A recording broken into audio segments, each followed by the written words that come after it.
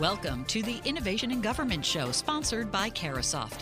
Each month, we'll talk with industry experts who enable innovation and make government more responsive and secure by advancing key technologies. Now, here's your host, Jason Miller. Welcome to Innovation in Government. I'm your host, Jason Miller. My guest today is Dave X, the Chief Technologist for Red Hat North America Public Sector. Dave, welcome back to the program. Yeah, thanks, Jason. Glad to be here. Now, we've done this a couple of times, but we're going to still continue our conversation around open source. There's so much to talk about. Before we get started, let me set a little context for our discussion. The authority to operate, the ATO process, the bane of many CIOs and developers' existence in the federal sector. It's one of those necessary evils of federal technology, but it's also such a problem that agencies over the last 5 years have been trying to figure out a way to go faster, make it cost less. For instance, GSA's 18F organization came up with a compliance as code effort to cut down on the time and cost to get an ATO. Other agencies, such as the National Geospatial Intelligence Agency and the Air Force, have come up with similar approaches called the fast track ATO process. One reason why agencies are having this discussion is the widespread acceptance of something called DevSecOps, or Agile Development. According to the latest data from the Federal IT Dashboard, 58% of all major IT projects are using an iterative or agile approach to development. So hopefully this means they're building security as they go. This DevSecOps approach also allows agencies to be more innovative by developing microservices that can be secured, shared, and implemented quickly. As agencies continue to live in a hybrid IT environment, the DevSecOps or agile approach to development becomes more important for agencies as they strive to make services for citizens easier and more convenient and meet the missions in new ways. And that's where my guest comes in, Dave X, the Chief Technologist for Red Hat North America Public Sector. He'll tell us why DevSecOps can lead to security, innovation, and overall mission success. Dave, let's start with the beginning. DevSecOps, we've heard the term before. It means basically develop it, put your security in, and then put it into operations. But what's the popularity that you're seeing in the federal government around this concept? The big popularity that I see right now is that security has a seat at the table. Where, in the past, people would do DevOps and they would have their development team and operations team working very closely, and then they bring it to the security team and then they're surprised by it, and that ends up slowing things down. So by having the security team in the middle between the developers and operations and automating as much as possible, that allows you to go from code to running workload up and operational as fast as possible.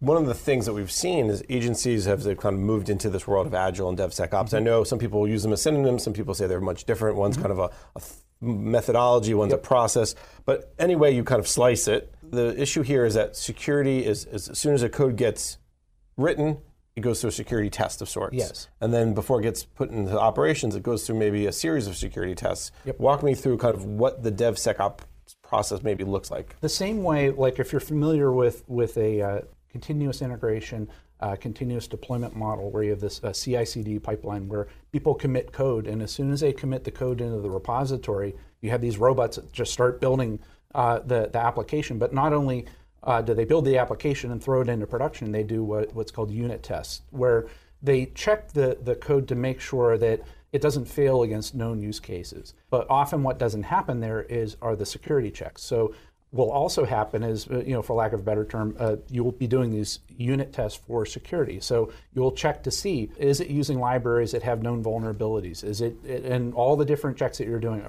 is the system configured the proper way? And so once it passes all of those things, like you said, before you take it into production, you could put it under the microscope a little bit more, but by taking the human out of the loop, that allows you to iterate faster, which allows you to innovate faster. Now, let's be clear about this, because I think people say, there's no human checking it. No, there is, right? Mm-hmm. But it's the, if you will, transactional piece of security checking that's being done by the robot, for lack of a better word. Right. Yeah, and that's the whole big thing right there, because when you have the human in the loop, it leaves things up to human interpretation, and it also leaves things up to human fallibility. And so the problem that you're going to have is that, it's repeatability is going to be a challenge where, somebody's having a bad day or they didn't drink enough coffee in the morning, you may be getting different results. And so the big benefit here is by doing the security while you're doing the development and before you do the deployment, that allows you to have this consistent baseline that's very repeatable.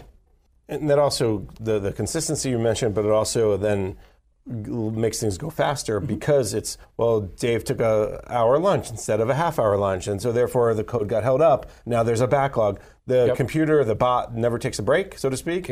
Never has to, go to the bathroom or go on vacation. Go on vacation, right? And so that creates that innovation. And I think that's one of the reasons why it's been catching on. This approach is so popular because of this idea of it can happen more quickly, and then it can be done all the time. So every time new code gets added, old code gets re-looked at too, right? Mm-hmm. Exactly. And the other part too is that when you look at it for the authority that is doing the approval, by doing your compliance as code, it's not only machine readable, but it's also human readable. So I can give that to the auditor, and so when they say, "How are you configuring your system?" Well, here is the check that I'm doing. It's written in a human readable way, but it's also done in a machine readable way, which I can prove it repeatably.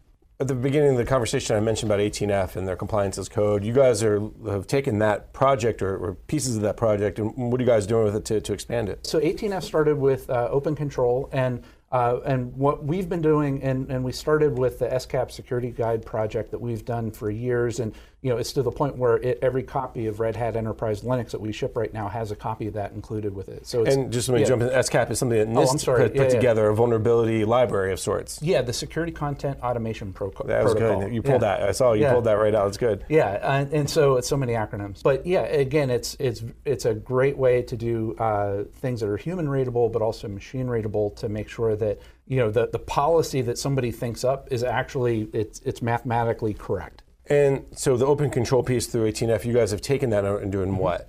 So you could think of open control as like a language to describe what your security baseline looks like. But if you think about it, how many times has the government done a web server that's running Red Hat Enterprise Linux, and then they got to write a 400-page document to get the authority to operate for it? And then somebody else does a web server running on top of Red Hat Enterprise Linux. They write a different 400-page document, even though it's the exact same workload. Wouldn't it be great if we had an open source repository where those best practices are shared, where everybody can use the same content? And that, again, think about ATO acceleration. Instead of having to write a 400-page document, you could stand on the shoulders of giants, reuse what's there. If you don't like something or you find a bug, you could submit a pull request and we'll fix it. But what that does, that allows, it allows the time to mission is a lot faster, and also think about the cost to the taxpayer. I think those are two good points, time to mission and cost, because that's really been why people just hate ATOs. And the other piece of this that this helps with is the continuous part. Yes. We hear about continuous diagnostics and mitigation program. Some agencies call it continuous monitoring. But DevSecOps lets you have that ATO redone every time you add new code, not just once a year. Exactly. That's another huge benefit. Yeah, no, and it's just like instead of going to the doctor for your annual checkup, you have your Fitbit that's on your wrist that is checking your pulse and checking your health statistics all the time. This whole discussion, though, we've spent a lot of time on security, but let's move more broadly, because agile, iterative, DevOps with the sec in the middle now, that's also something that agencies are seeing a lot of progress with. Talk a little bit about where DevOps is going and containers, and there's so many pieces of really and parts that are evolving to make it better for agencies and vendors like yourself who support them to develop code and get those services out more quickly. As the people are going faster and faster and faster, the trend from traditional physical infrastructure or virtual machines isn't fast enough for people. They want to be able to create services, have them spin up, execute an operation, and shut down, possibly destroy themselves afterwards. And that's where containers come in, where you have these ephemeral services that they'll run something, they'll just go away, right? And so with containers it's just enough operating system to run the application plus the application itself. So the attack surface from a security standpoint is much smaller. But the other thing, though, is that containers were popular. They've been popular for the past couple of years, but the big trend now is that, okay, this is great. How do we get them into production? And how do you orchestrate them at scale? And that's where, like, talking about open source again, the Kubernetes project, which was started by Google, is one of the big ways that is like the de facto standard for container orchestration, of being able to have multiple containers, but as your demands grow, for instance, imagine you're the IRS and it's tax season, you want to be able to spin up a lot of containers to put up with the load, but once that's done and that burst workload is all done, you could have those systems quiesce and just go away and to free up resources and make your workloads a lot more elastic. What are you seeing from agencies? Are they starting to use containers more and more? Because when I talk to CIOs, and that doesn't necessarily come up as, well, we're into containers now. I mean, you hear cloud, or you hear cybersecurity, or you hear even zero trust, all those big buzzwords, but containers doesn't quite come up now. Maybe that's because it's the next level down.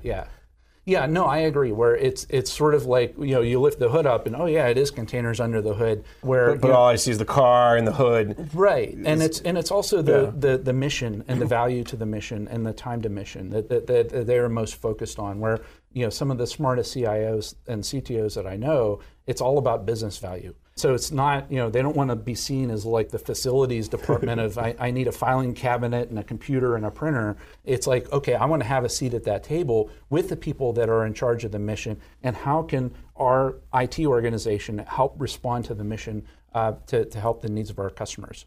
When we talk about mission, I think that's really why DevSecOps also has gained so much popularity, is this idea of we need to get services out more quickly, we need to meet expectations of the citizens. Is that been the driver of DevSecOps from your perspective, and this idea of containerization? Oh, absolutely. It's that need for speed, right? And also, if you think about it, the consumerization of technology has really changed the expectation for the stakeholder. I've heard stories of where it would take 6 months to get a virtual machine created in the government. Honest to goodness. And it's because of the physical security checks and it's all the manual labor and everything. And that doesn't cut it in today's, in the private sector, right? And so what will happen is you'll have the mission stakeholders going back to the IT organization saying that, well, hey, my daughter can order an app on her iPhone, or I can go to Dropbox or Google Drive or whatever, and I have all these capabilities. Why are we so slow? And that's where the IT organization will go back to the CIO will go back to their staff and say, okay, how do we work faster? And that's where your process, DevSecOps and agile development come in, and also the what of containers, and which is the way to rapidly respond and rapidly react based upon the needs of the mission and whether you have bursty workloads or not. That's another key point that we got to make sure we hit upon, is this idea of it's not used for everything. Like if you have a pretty consistent workload, maybe a container is not the best way to do it. But like as your example with the IRS, where they know during tax season they're going to, between January and April they're going to be really busy, but by June and July maybe not as busy. That's a good way to kind of burst up the capabilities. Is that the key piece here that agencies should understand about this DevSecOps approach? Is automation for security is number one, and then number two is be able to adjust for the workloads that's in front of you. Yeah, and that's where it's looking back at the Cloud Smart policy.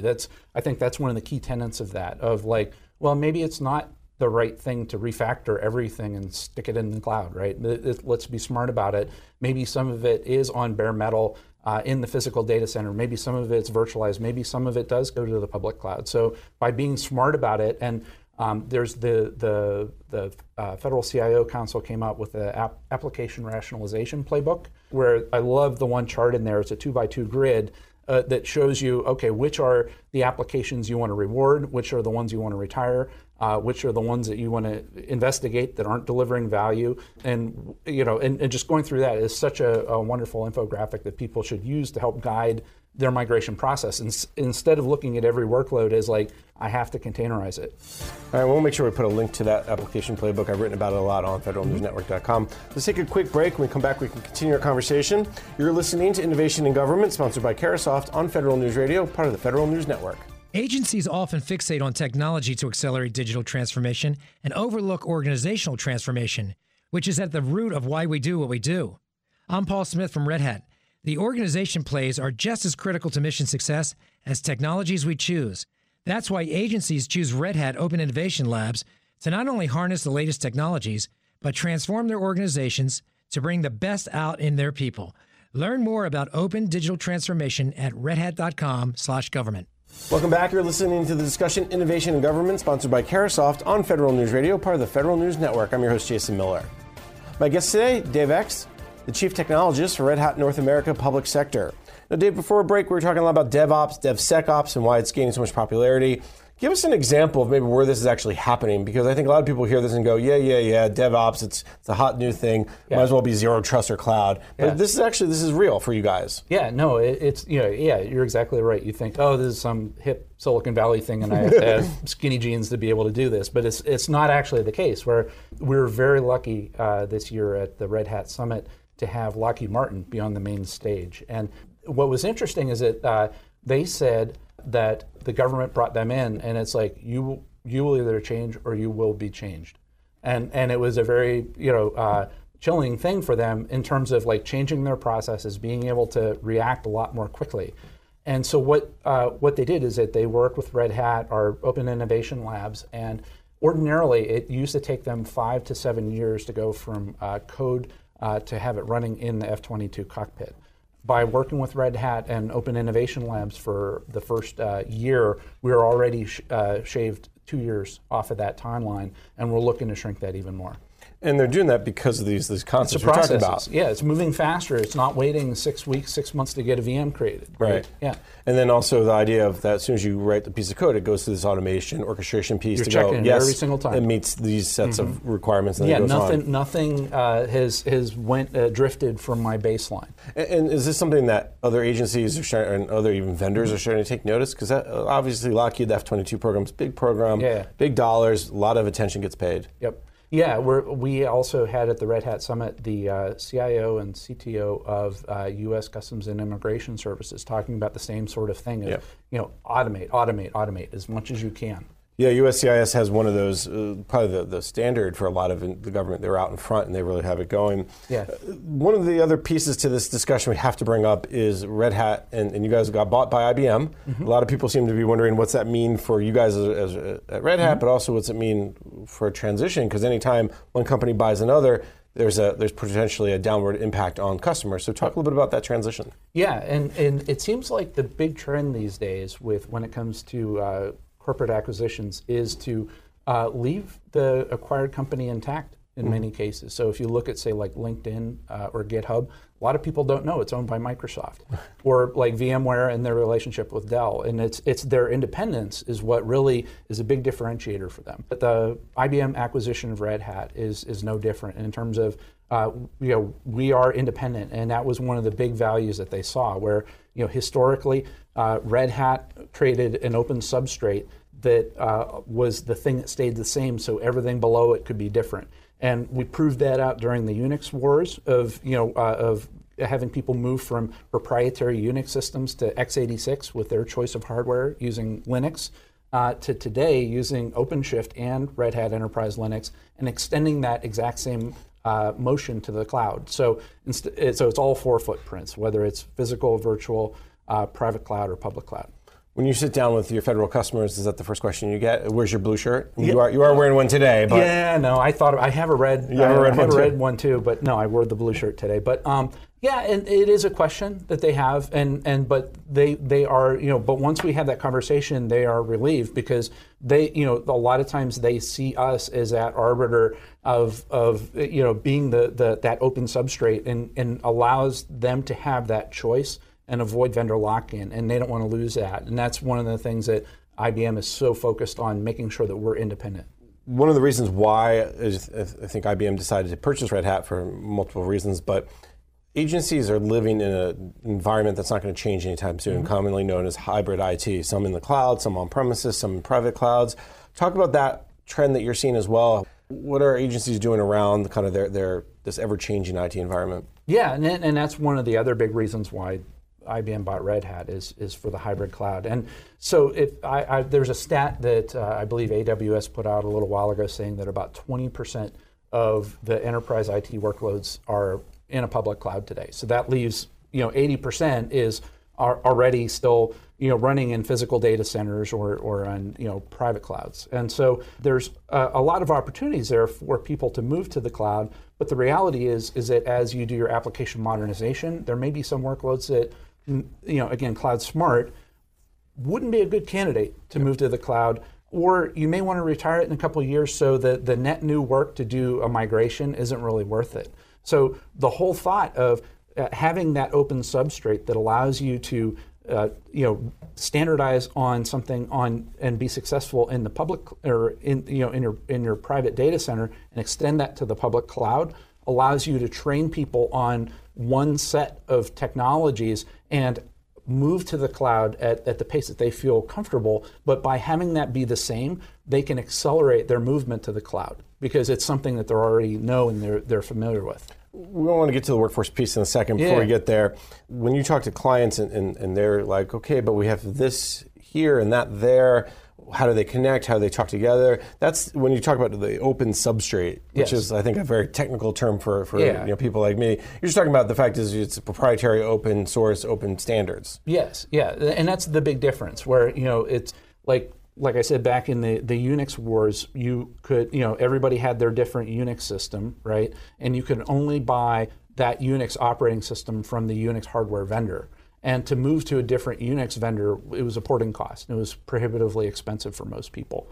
And then all of a sudden, Linux comes along, and it runs everywhere, right? It runs, today it runs on your mobile phone, it runs in your car, it runs in the cloud, it runs on your laptop, right?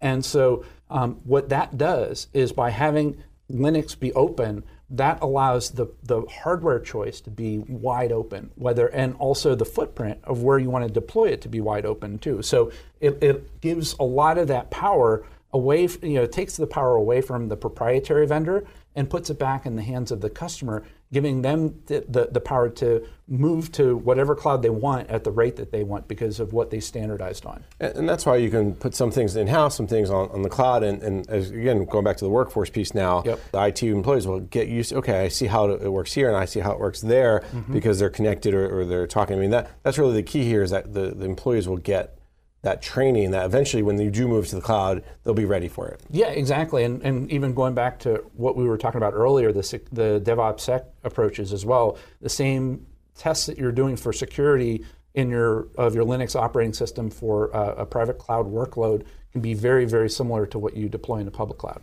What's the biggest change the workforce has to kind of get ready for as they kind of move into this hybrid world, but also the cloud environment and the DevSecOps environment? One of the big things that I think is of the CIO conversations I've been having is concern about workforce and automation creating a lot of fear with government employees, where it's like, oh, am I going to be automated out of a job? But the reality, though, is that when I talk to a lot of the government employees, there's no shortage of work for them to do, right? And if you could automate a lot of the drudgery away from of what they're doing, they're actually relieved by that. And again, it's like, why focus on the drudgery when you could do a lot more meaningful things for the mission? And also when you talk to a lot of the young millennials, it's all about it's more than just a paycheck; it's purpose. Right. And if they're doing a job that is just tedious and boring and there's no real tie back to what the mission is, that's not going to attract and retain talent. So by automating that as much as possible, it allows people to focus on that meaningful work. It's interesting you talk about the fact that people are worried about their jobs. Yeah. And I think the Trump administration, generally speaking, has done a pretty good job of communicating that, listen, reskilling, upskilling, it's not about getting rid of people. Right. It's getting you to do better, what they call high-value work. Right. And I think that with the robotics process automation, some of the pilots we're seeing, whether at GSA or National Science Foundation or Bureau of Fiscal Service, they're starting to see like, okay, I don't have to do this drudgery anymore. What does that mean for the CIOs, though? They have to train people to do things differently, and part of that training may be to work, again, in an open environment or a lot of times it is changing those processes of going from waterfall to agile, but it's also reskilling on the technologies themselves. So, learning about automation, learning about RPA. The other part too is that I saw a lot some of the pilots that are going on for cyber skills. Being able to have, whether it's federal government employees and I've seen it in the state of Virginia as well, where people can be reskilled and be nominated to work in the cybersecurity world, and the government will fund their reskilling effort. And so the benefit there is that as you automate some tasks away, creating a lot of surplus people, you could repurpose those people and those skills to fulfill the cyber gap, which has a negative unemployment rate right now. Absolutely. I think the last thing I saw was something to the effect of like 350,000 openings in the cyber world. So the more people you can get, and they don't have to be cyber experts, right? They can just know enough to be like, okay, I can look at that code and go, okay, that needs to be looked at again, or it can go forward. You don't need to know all the intricacies of the cyber code. And that again goes back to the compliance as code, where if you can automate as much as you can possibly and share that automation code, you can have a small number of like high-end security experts figure out the right way to lock down a web server running on top of Red Hat Enterprise Linux, and then share that with everybody else. So they don't need to be the security guru. And so again, you're resharing, and that makes everybody a lot stronger from a security standpoint. Dave, we're almost out of time. It's been a fascinating conversation. I want to ask you about some of the common potholes or some advice you have for agencies as they're moving in this direction of DevSecOps, of containerization, of Kubernetes. Yep. What are some of the things that advice or potholes to avoid? Yeah, I would say doing business as usual isn't going to work, right? So it's like, a lot of times you'll have a vendor come to the government and say, oh, if you only buy my widget, all your problems are going to go away. But the reality is, though, is that if you don't change your processes and you don't train your people and take care of your people, that there's no product in the world that's going to be able to help you. Yeah. And so, go ahead. I was going to say, though, don't do business as usual, though, means what? Means you have to look at the development, you have to look at your approach, your processes. I had a great conversation with a chief human capital officer, and they said they looked at something to the effect of like 1,500, 1,400 processes, and they took it down to 600. Yeah. So I think that's part of what the change that has to happen that fits into this DevSecOps world too. Yeah, and also it's more than just the processes of doing the workload, but it's also from a leadership top-down perspective too. So how you lead your people is very, very important. And there's so many HBR articles that I see coming out that talk about the open organization. Stanley McChrystal's book Team of Teams is one of my favorites in terms of empowerment and pushing the decision making as far down in the org chart as possible, so that it's a good day when the leaders at the top make as few decisions as possible, because you've empowered the staff to be able to make those decisions directly. Very good. Dave, this has been, again, a fascinating conversation, but unfortunately we are out of time. So let me thank my guest, Dave X, the Chief Technologist for Red Hat North America Public Sector. Dave, thank you so much for taking the time today. Thank you, Jason. I'm Jason Miller, and you've been listening to the discussion Innovation in Government, sponsored by Carahsoft on Federal News Radio, part of the Federal News Network. For more on this discussion, visit federalnewsnetwork.com and search innovation. Thank you for listening to the Innovation in Government show, sponsored by Carahsoft on Federal News Radio, part of the Federal News Network. The entire discussion can be found on demand at federalnewsnetwork.com, keyword innovation. Agencies often fixate on technology to accelerate digital transformation and overlook organizational transformation, which is at the root of why we do what we do. I'm Paul Smith from Red Hat. The organization plays are just as critical to mission success as technologies we choose. That's why agencies choose Red Hat Open Innovation Labs to not only harness the latest technologies, but transform their organizations to bring the best out in their people. Learn more about open digital transformation at redhat.com/government.